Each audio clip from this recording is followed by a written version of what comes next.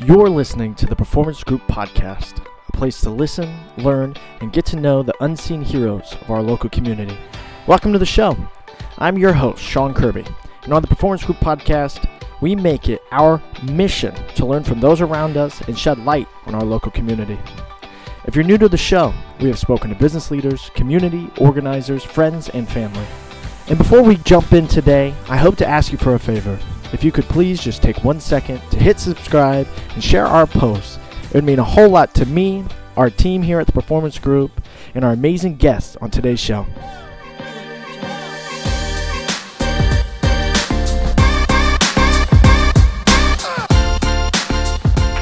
Hello, and welcome back to the Blue Collar Blueprint Podcast. My name is Sean Kirby, and today I am so lovely joined by Mr. Swank, Mr. Lance Swank from the Sterling Group up in Mishawaka, Indiana. Lance, thank you so much for joining me. You're welcome, Sean. So Lance and I got hooked up by the IBA, the Indiana Builders Association, and they suggested him because he has spent so much time in their boards, their committees, and all the things that they thought he would be a great representative for the Blue Collar Blueprint.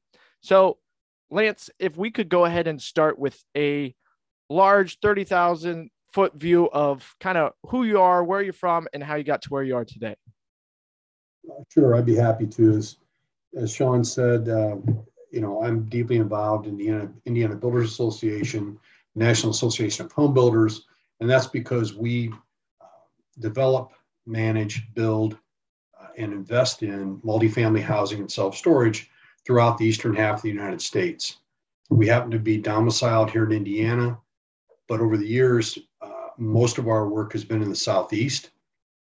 What's drove that has been primarily population growth, income growth, rent growth, all the data matrix that draw business. Indiana is a great place to live and work, and we do business here, but we needed to expand and made that decision. Anyways, I've been at it since 1983, graduate of DePaul University in Central Indiana. It's a family-owned business. My dad and I built the business. We have a development company, a construction company, property management company, and an investment company. We manage and own roughly 11,000 apartments and about 2.5 million square feet of self-storage in about 15 states. I'm the CEO. My dad's still involved. He's the chairman, and we love that fact. And I have a younger brother that joined the firm 20 years ago.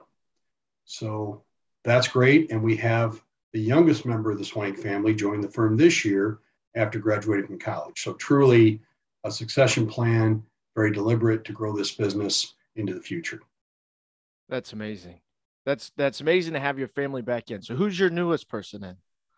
My youngest son, Jared Swank. Jared. Where'd Jared go to school? Well, he started at NC State on a wrestling scholarship and really ended up transferring to a small school in Kentucky called University of the Cumberlands. You couldn't have two more opposite universities. Great experience for him, the right move for him. The small school experience was perfect. The NAIA is a great athletic association that competes a little differently than the NCAA. Worked great for him and for our family. So all's good. And he's excited to be on board. Awesome. 174 pounder from Penn High School. That's right. Man, look at this dude. Built like a brick. I'd finish the rest of that, but he's built like a brick house. So what made you guys get into wrestling? The only reason I asked, I'm a high school wrestling coach. So we're going to talk wrestling for a little bit. We'll get back into the home building. Well, I've been president of our Penn Wrestling Club for many years and stepped down a couple of years ago.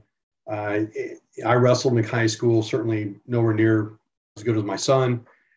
We got engaged really at a kind of a late date.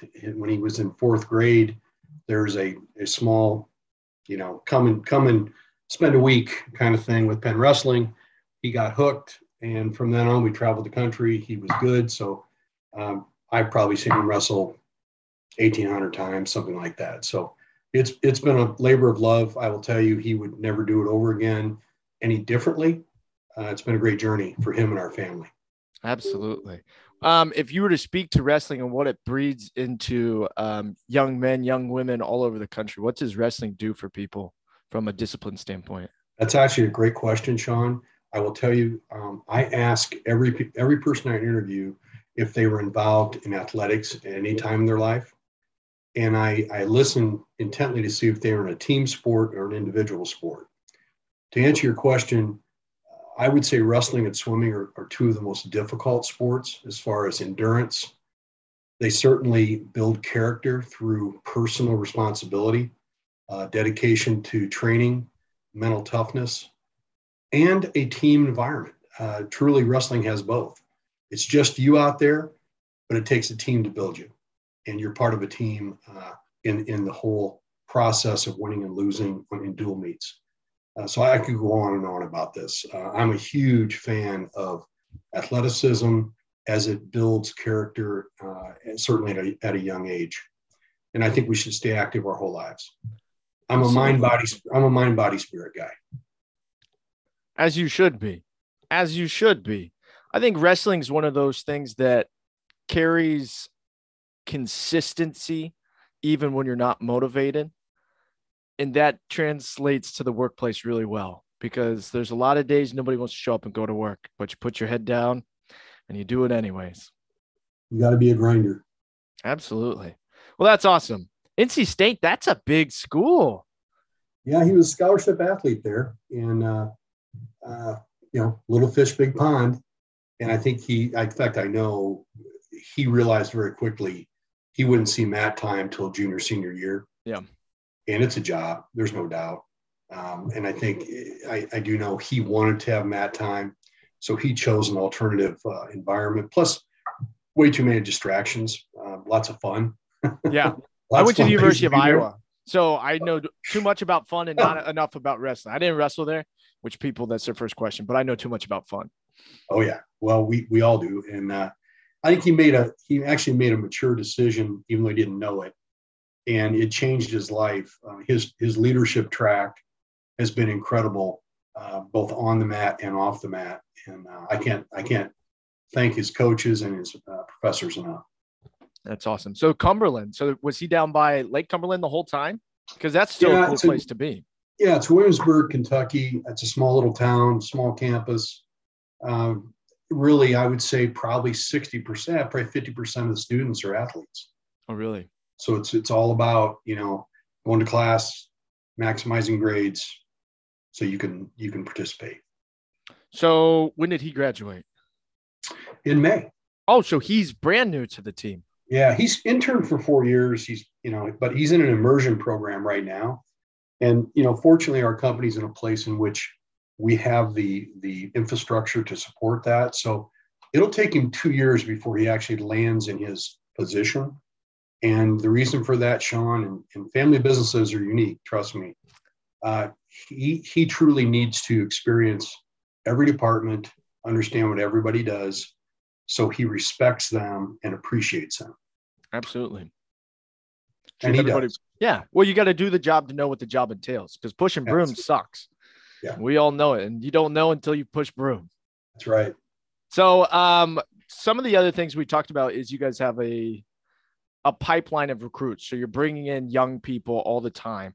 Kind of speak to why do you feel that's important, and how do you even get to that point in the construction business where a lot of people are, not to that point yet in their career? Well, there's a time to go out and hire Tom Brady when you have to. Yeah. And pay the price. But I think to build a sustainable business, you need a recruiting pipeline that starts at the foundation of the business, and you need to invest in growing long-term tenured colleagues. And we call all of our employees colleagues. We had the wherewithal and the resources to institute a very robust internship program about 10 years ago. Paid huge dividends. At first we thought, can we spend all this money and all this time? And really, I kind of force-fed some of our senior leaders into creating a very structured program for their interns, and it's by department and by business. They have a budgeted allocation. The plan has to be approved And then there's what we call TLAs throughout the process, basically reviews on a periodic basis with the interns. Long story short, we try and endear the interns so they are investing and having a great experience. We're getting something out of it, and hopefully some of them will want to stay in our business. They have. And so I will give you one great example. One of our interns has been with us for over 10 years, hired out of Purdue through an internship process. He's now the vice president of our construction company. And he's just done a phenomenal job. He's earned it. But it never would have happened had we not created that pipeline, that opportunity to invest in young people and them invest in us. Well, it sounds like maybe when you got started, that wasn't on the table. That's took some coaxing over time. I know that you've been in the business since the 80s. So if it just finally happened 10 years ago, you've been having this conversation for a while. It's about resource. It's about senior leadership. And I'm blessed. Our company's blessed to have some incredible senior leaders. I'm going to tell you about almost 300 years of experience in multifamily at the senior leadership level. And they understand what it takes to attract great talent, what it takes to grow individuals. So as resources became available in our business, we started allocating towards that effort, and it's paid big dividends. When I started, it was, we're in an office building in Napanee, and, there was probably 6 of us in the office, and we started building the business, and it's been a great journey. But you were doing 3 people's jobs at that time. Lots of hats, right? Absolutely. Yeah, we've got these blue collar blueprint hats, and what we say, or at least what I say when I go into clients, is I say, "Hey, here's another hat. If you want to go ahead and take some off your desk, I'll grab this one in a couple of weeks and a couple more." And it's the truth. It's the truth. Absolutely. We all are wearing too many hats. And it's hard to let go of things. I think that's whether it's money, time, energy, our own personal touch, because nobody can do it our way. It's tough. Guilty as charged. Yeah. I will tell you though, once you get to a certain level of volume, you're forced to delegate. You have to, and you better be prepared to do it in a very systematic, structured way, or it's going to spin out of control. Usually those inefficiencies are learned the hard way. We say, do it, ditch it, or delegate it. I like it. The 3 Ds. That's the only way to do it. So let's go back and talk about where your business truly started. So your dad started the business in the 70s, right? In a little town called Napanee? Yeah, he started a business called Sterling Realty, Inc. in Napanee, Indiana, residential brokerage, and really had learned a little bit of the development business working for somebody else in Valparaiso. And so started to do some development work. And he became aware of a multifamily housing program for rural Indiana through his association with the Indiana Builders Association. And he started to develop small rural communities. He started with a duplex in Milford, Indiana. And when I came on board, he had started a small property management company, the realty company. And I think there were 3 properties. And then together we grew the business, and the rest is history. But he's the guy, and he's a true visionary. And he is very inspiring. And we are yin and yang. We are a great partnership. So I take it he's the visionary, you're the implementer by yin and yang? Yeah, but I've had to become a visionary too over the years. So we rubbed off on each other pretty well. But absolutely, he was the major risk taker, and I was the executor. And over time, we really complemented each other's skills. That's amazing. I think that's what every business needs, right? I too work with my father. The only problem is we're both visionaries most of the time. So we both are trying to take the ship to the moon. Yeah. And then we've got 2 implementers in our office. One's Eve. He's my age. He's my business partner in some subsidiary stuff that we do. And if it wasn't for those people that tell you, hey, we can't do this yet, we'd run this place into the ground without them. Oh, yeah. You got to have both. You got to. Absolutely. And I see a lot of people, especially in the construction world, they're shooting for the moon. They're not keeping their numbers right. They don't have that second eye. And, 2008 happens and you're not put in a good position and bad things happen. It's been great bringing my brother on board. I'd say 20 years, it's went like a blink of an eye. But he truly now runs the entire construction division along with that young man I talked about named Darren. And now he has taken on more of a kind of a COO role. And that's the goal over time, to get him, he'd get his arms around more of the business so that we have a very structured transition. But it takes that type of commitment and those kind of people to make it work. And I think we've been very fortunate to have that. It takes a lot of time. So as you grew, it sounds like you've grown into, this much larger organization since the 70s and multifamily. Did you develop a lot of that? Is a lot of that managed properties? How do you start gaining clients on the management side? How do you start developing more properties? How do you start buying? And how do you even get into self-storage? We have done both. We have developed and built part of our portfolio, and we have acquired and renovated part of our portfolio. And so I would say we have three buckets of properties. We have affordable, which is truly within a capital A, meaning rent restricted, income based. We have what's called workforce housing, which is a very important segment of multifamily. And then we have Class A, what we would call core assets. And you can develop Class A, you can develop affordable, you can't develop workforce housing, which the numbers don't work.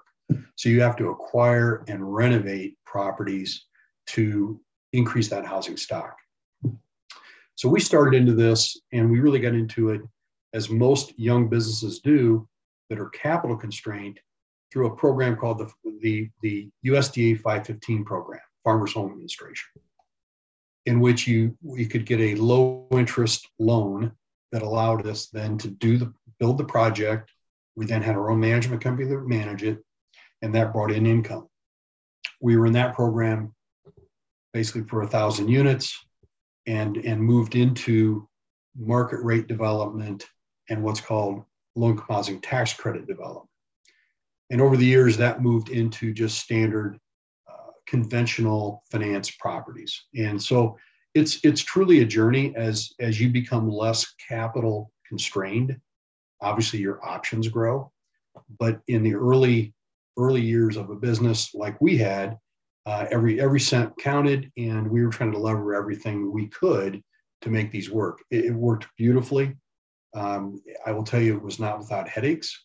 Affordable housing comes with it a lot of social engineering and a lot of baggage that you have to address to play in that game. True conventional finance and development is less complicated from the social aspect, but much more complicated from an execution standpoint. Absolutely. So again, those lessons are learned the hard way. It sounds like the 515 program you learned from the association itself, or your dad did? No, really through networking. And really, the Indiana Builders Association and National Association of Home Builders have three main pillars. One is networking, meeting your peers, expanding your own personal friendship network and your colleague network of business associates, education, and lastly, advocacy. And through that network and through advocacy, we became very familiar with the gentleman that really ran that program at the time, Wayne Schreckengas. So the old guys watching this will know who Wayne was. Yeah. Wayne was the state architect for the 515 program. And Wayne really had to work hard to get people into the program and start producing product. Nobody knew what to do, how to do it, how to utilize the resource. And Wayne knew my dad. And one thing leads to another. You know how it goes. Mm-hmm. And through that association, like many, many things happen in our lives, a whole segment of our business was born. And I have the IBA to thank for that because of those relationships we've built over the years. Who you know, not what you know, right? Absolutely. and a couple of struggles on the way there. So after you get into multifamily, how does that kind of transition to self-storage world?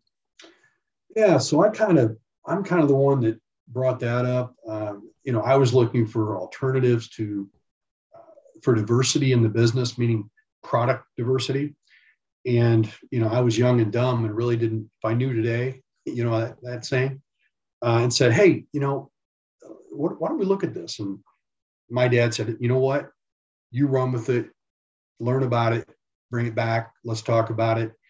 And for many years, we'd build one every couple of years or something, and build a little portfolio and sell it off and do a little more. Well, this time, because of the way we look at things, we are aggregating projects. Well, our goal is to have 100 stores, and then create a major event. But really, it started through just an idea to add another product line or another leg to the stool. And we've been doing it now for 35, 40 years. So do you own those properties in all 15 states you work in? We're roughly 15 states, and yes, we own the stores. We don't manage third party for anybody. We have investment partners in everything we do. Sometimes investment partners with us 40 years. Sometimes they're brand new, and they come from all individuals all the way through large private equity firms. And but we are the sponsors and general partners on all the properties. Perfect. So kind of like a syndicate in a sense, right? Or not really? We do a variety of things. We put together funds in which people invest in funds, and then we buy assets, renovate, or reposition, hold, what have you, produce income, and then have a large capital event upon sale. And then other times it's on an individual basis, what we call single purpose entity basis, and everything in between. It's worked very well. And we like being a privately held company, have no interest in being a licensed investment company. Yeah. Too many hoops to jump through at that point. Absolutely. So when you say create major events, you're looking to create sale opportunities, capital. Yeah. At the right time. We always do a forecast, an exit forecast, but truly we're focused on highest and best value. And so if we tell our investors, look, this property is scheduled to be a 7-year hold, we might sell in year 3, might sell in year 10. It really depends on where we're at in the investment cycle, the real estate cycle, and where the economy is at any given time. In the last 10 years, really, we've sold earlier in the cycle because of the crazy cap rates and incredible values that have been driven. Let's talk about cap rates and market rates right now, because obviously, we're in this quote unquote recession, truly. Where is the real estate market? Where are the markets for exit plans? Are you guys still holding properties? Are you selling because these are the highs? These might be the highs. I listen to enough real estate podcasts where everybody's saying, hold. It's only going to go bigger. Inflation is going to, keep jumping prices, even if rates jump. What's your thoughts? Well, you listen to enough podcasts and you'll get really confused. Yeah, that's the truth. We kind of pick the guys we follow. We do a large investor meeting every year, and we bring in a national economist to work in our strategic planning at the same time, and then also address that group. And I think he's done a great job being very accurate.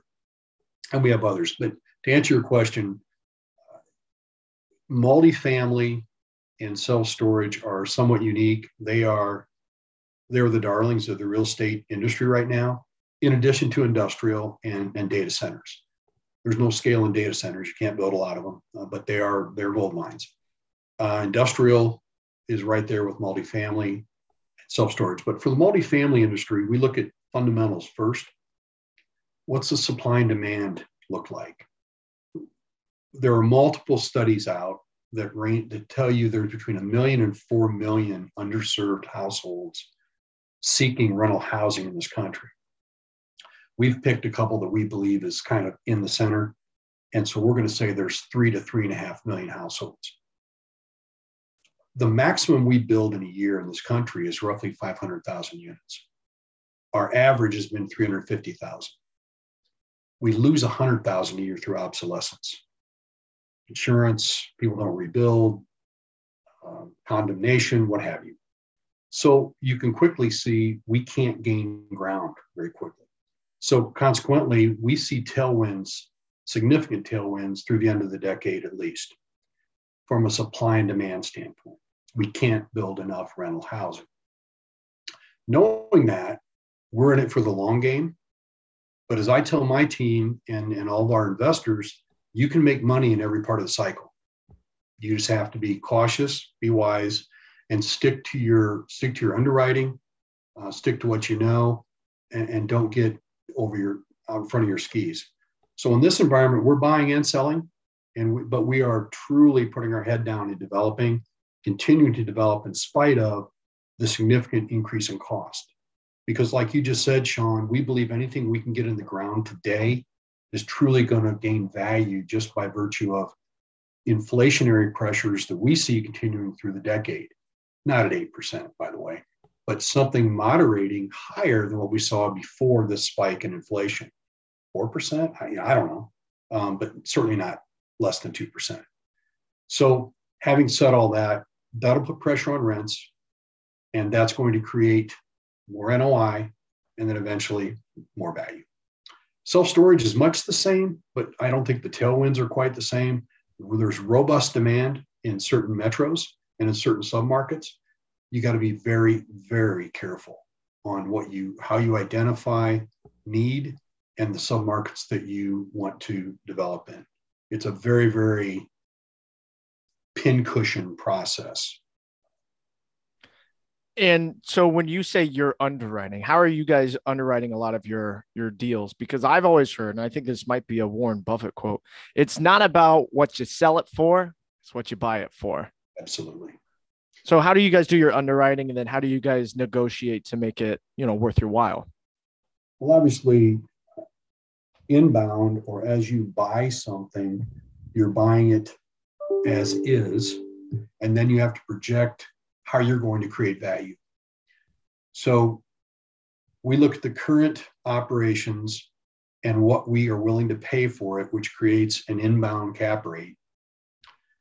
And then we look at our business plan and our exit, and we determine what that outbound cap rate is going to be. And we want to maintain a spread there, literally a higher cap rate upon sale than a lower cap rate, only because you need a margin. Yes, we've been in a world in which we were buying here and selling here. That's not sustainable, and that's not a good business strategy. A lot of people haven't been in it a long time are doing that, and that's going to create great buying opportunities for me. So what we do, we try and maintain at least a 75 to 100 basis point spread between inbound and outbound cap rate on what we call value add assets, meaning you buy a property and you're going to implement capital improvements, unit renovations, put structured finance on it, blah, blah, blah, blah. And that's been a great formula. The trick is, don't get greedy. Don't compress that cap rate spread. Don't put a fantasy in your underwriting thinking that 9% rent growth is sustainable, because it's not. Mm-hmm. In other words, have very solid core assumptions and stick with those core assumptions, but always be reviewing them, updating them. So just to back up for some people who may not understand lingo, because I think I understand cap rate, could you explain what a cap rate is, and then why the margin is important as you try to underwrite your deals? Well, the capitalization rate is a shortcut to determining value. So if you take your net operating income, annual net operating income, and divide it by the current market cap rate, meaning what things you're selling for, you're going to have a quick thumbnail of value. And there's other ways to value properties, very, very complicated ways, but it's a quick way that the industry utilizes to measure value and then to look out in the future on what they believe that will be. And so we use that. We use other forms of valuation, but that's our quick, down and dirty measuring stick on valuation. So when you are, comps are a big thing when it comes to purchasing properties. Where do you guys find comps, especially if you don't see a lot of stuff on the MLS or things that are selling online? Um, we Part of being in business a long time is creating a great network, creating great relationships. Our business is built on long-term relationships, and our team hears me say this all the time because it's true. And those long-term relationships create opportunity. And for us, we get phone calls from the brokerage community saying, "Hey, we're going to be taking this deal to market. Would you like to try and preempt it, get a look and try and preempt? Because we know you always close." And we do. And so we get those opportunities. And typically when we do, and we don't convert everyone, by the way, but typically when we get serious and we like the deal, we're buying it at a discount. That's huge. Otherwise, we also look at fully marketed transactions, fully marketed properties. We are typically in third place, fourth place, second place in the bidding process. But I will tell you, in this environment, we're getting phone calls saying, "Hey, number 1 and 2 blew out. Is your number still good? Are you still interested?" So again, it's that discipline, maintaining the underwriting standards we've implemented, and not buying just to be buying. Yeah, especially in today's market. Mm-hmm. So funding. So you're going to private investors every single time. You guys have an internal capital source. You guys are going to the bank. I think a lot of people that are in development struggle with funding because who do I go to? Do I want to be a GP and have all these investors? Do I want all these other mouths to feed? Because it goes back to what you said before. Don't get greedy. We've taken the long game, as I've said. So we aren't fighting over the last nickel laying on the table. That served us well. We have very happy and loyal partners. So we have many, many high net worth investors that invest alongside us, but we also have family offices and private equity firms that invest with us. And really, Sean, it's based upon the size of the transaction. When it gets to be a very large deal, very large project, we really can't tax our high net worth investors for that. We have to go to one of our other partners. So it's a dichotomy. It's a spectrum of investors, and we try though to always have product for our high net worth investors, because as we buy and sell, develop and sell, it's creating capital, and they want that capital to go back to work. So many times, if we sell something, I get a phone call saying, "Lance, where can I put these proceeds?" Yeah. And so it's a process that you grow that capital base, but there's also an obligation to keep it working. Is that part of that from a 1031 exchange where people are just trying to put their funds back to work so they're not going through a tax basis? There's ways to do it, Sean, and in fact, we're doing it right now. We're doing it through what's called a tenant in common structure.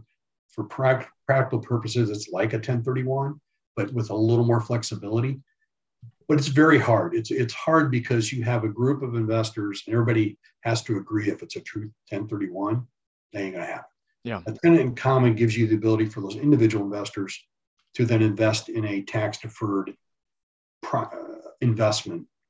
Normally, we don't do that. Normally, it's harvest, pay your tax, reinvest, the difference, and do it all over again.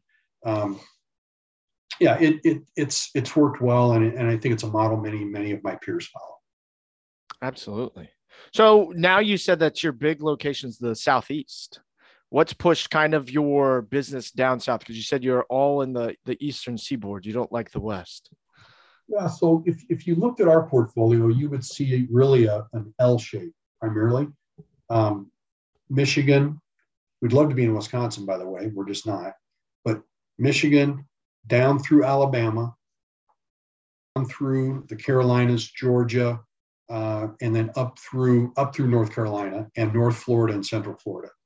We have outliers like Northwest Arkansas, which is a very robust area. Highly recommend doing business there.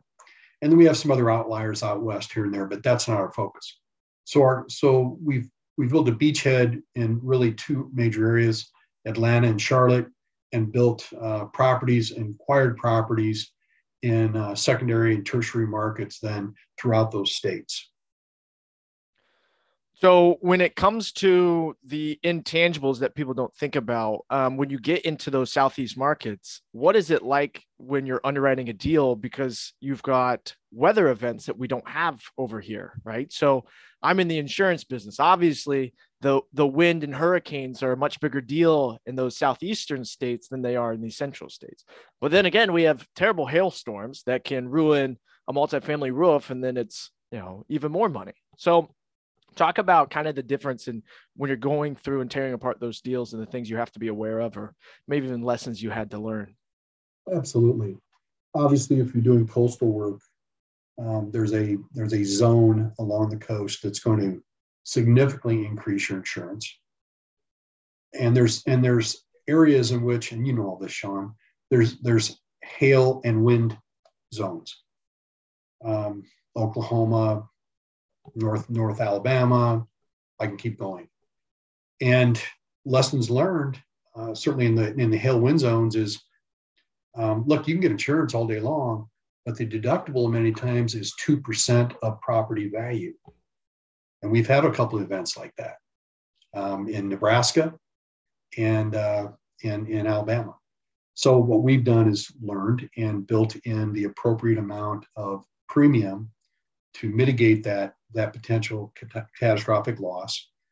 And in the coastal areas, we've simply done our due diligence. And we do due diligence everywhere. We employ trusted experts, consultants that validate our assumptions. For instance, the insurance market, as everybody watching this knows, is always changing. Right now, it's a hard market. So we have consultants really in each region that look at our underwriting, say, yeah, you're right, you're within the range. I'd add 10% to your number to be comfortable. Same thing with taxes. We have, in every state we're in, we have a consultant in that state that is the guy or that gal that truly understands state law and how the assessors go about reassessing assets. It's the stroke of death on buying something and missing the reset in real estate taxes. So South Carolina is a great example. Very, very draconian reassessments. You got to know that going in, or you're going to be buying a very, very bad transaction. So really, it's not, don't rely just internally. Make sure you have the right consultants, the right professionals around you, and trust that they can get the job done through experience. Yeah, I think that goes back to who you know, not what you know, right? Yeah. And delegate. It's a different kind of delegation, right? When you have to hire a consultant. I think there's a lot of people that maybe don't think that they know everything, but really hate the idea of paying somebody who they don't know, who's an expert. I'll give you a great example of that, Sean. Our geotechnical investigations on our new development sites have went from about $5,000 to about $50,000. Ouch. And the reason is, in many places in the Southeast, you have bedrock that's closer to the surface than what we have in Indiana or Michigan. Well, consequently, if you don't do the right investigation up front, you can be looking at millions of dollars in cost. And so we do a nuclear, I don't even know the name of it. Basically, it looks subsurface through a process almost like imaging. That has saved us tremendous money, or has pushed us to abandon sites because we know that the numbers just won't work. You have to blast or can't blast, and you can't remove the rock, or if you did, it would be millions of dollars. So doing that due diligence, paying the extra money, saves a lot of money in the long run. I was actually just talking to a buddy this morning. And what we were talking about was always try to talk yourself out of a deal. Because if you do everything to talk yourself out of a deal, you never do a bad deal. Because if something looks, rosy and you keep trying to talk yourself back into it, no matter how much information you get, you're going to get smoked on it. Yeah, we have an investment committee, and it's for a reason. It's so that one person isn't just responsible for making the decision, that there's multiple points of view, and there's a structure that we have to follow to present a transaction and get it approved. It's not like, 30 people sitting in a room, but it is structured. It is different opinions, and there has to be a sign off by all stakeholders, including our operations team, everybody involved. So there can't be finger pointing or, well, I didn't know that. Everybody does know that. It's really served us well. Well, it sounds like you guys are an information company. All you guys it's an underwriting company. We're a real estate services company, and at the core, we're an investment company. And that's what it takes. That's why I think that you took the chance to invest in young people. I think a lot of people look at interns and employees, especially when you're looking at a true P&L, and I'm talking to true contractors, people that are subcontractors, guys that are on the job every day. You look at your subs as labor. It's a cost line. It's an expense line. At some point, you've got to look at your employees as an investment in your business. We do. We absolutely do. We have a tuition reimbursement program. It goes on and on. We spend a great deal of time looking at our benefits, looking at how we can follow our mission statement and truly encourage and educate and support their careers, because it's going to benefit us in the long run. I love that. Well, Lance, I want to be respectful of your time this morning. I've absolutely had a blast on this podcast. I love real estate investing. I love, seeing what people are doing in other parts of the country. I am from a depleted town of Anderson, Indiana, where everybody tells you nothing's ever going to come back, but I am doubling down. We are doubling down. It can only get better, right? I agree. And Anderson's on the way up. Has to be. My dad. Some good stuff going on there. Yeah. Sean, it's been an absolute pleasure speaking with you. You've got a great podcast, and I appreciate the opportunity to speak with you this morning. I appreciate it. We'll send this to the IBA so they can send it to everybody we know. Thank you, Lance. Take care. Bye-bye. Hey, guys. Thank you again so much for your love and support of the Performance Group podcast. For more information on the podcast, the Performance Group, or even our guests, feel free to reach out directly via our website, performancegroupindiana.com, or feel free to email me directly, which is Sean@performancegroupindiana.com. We'll see you guys next week.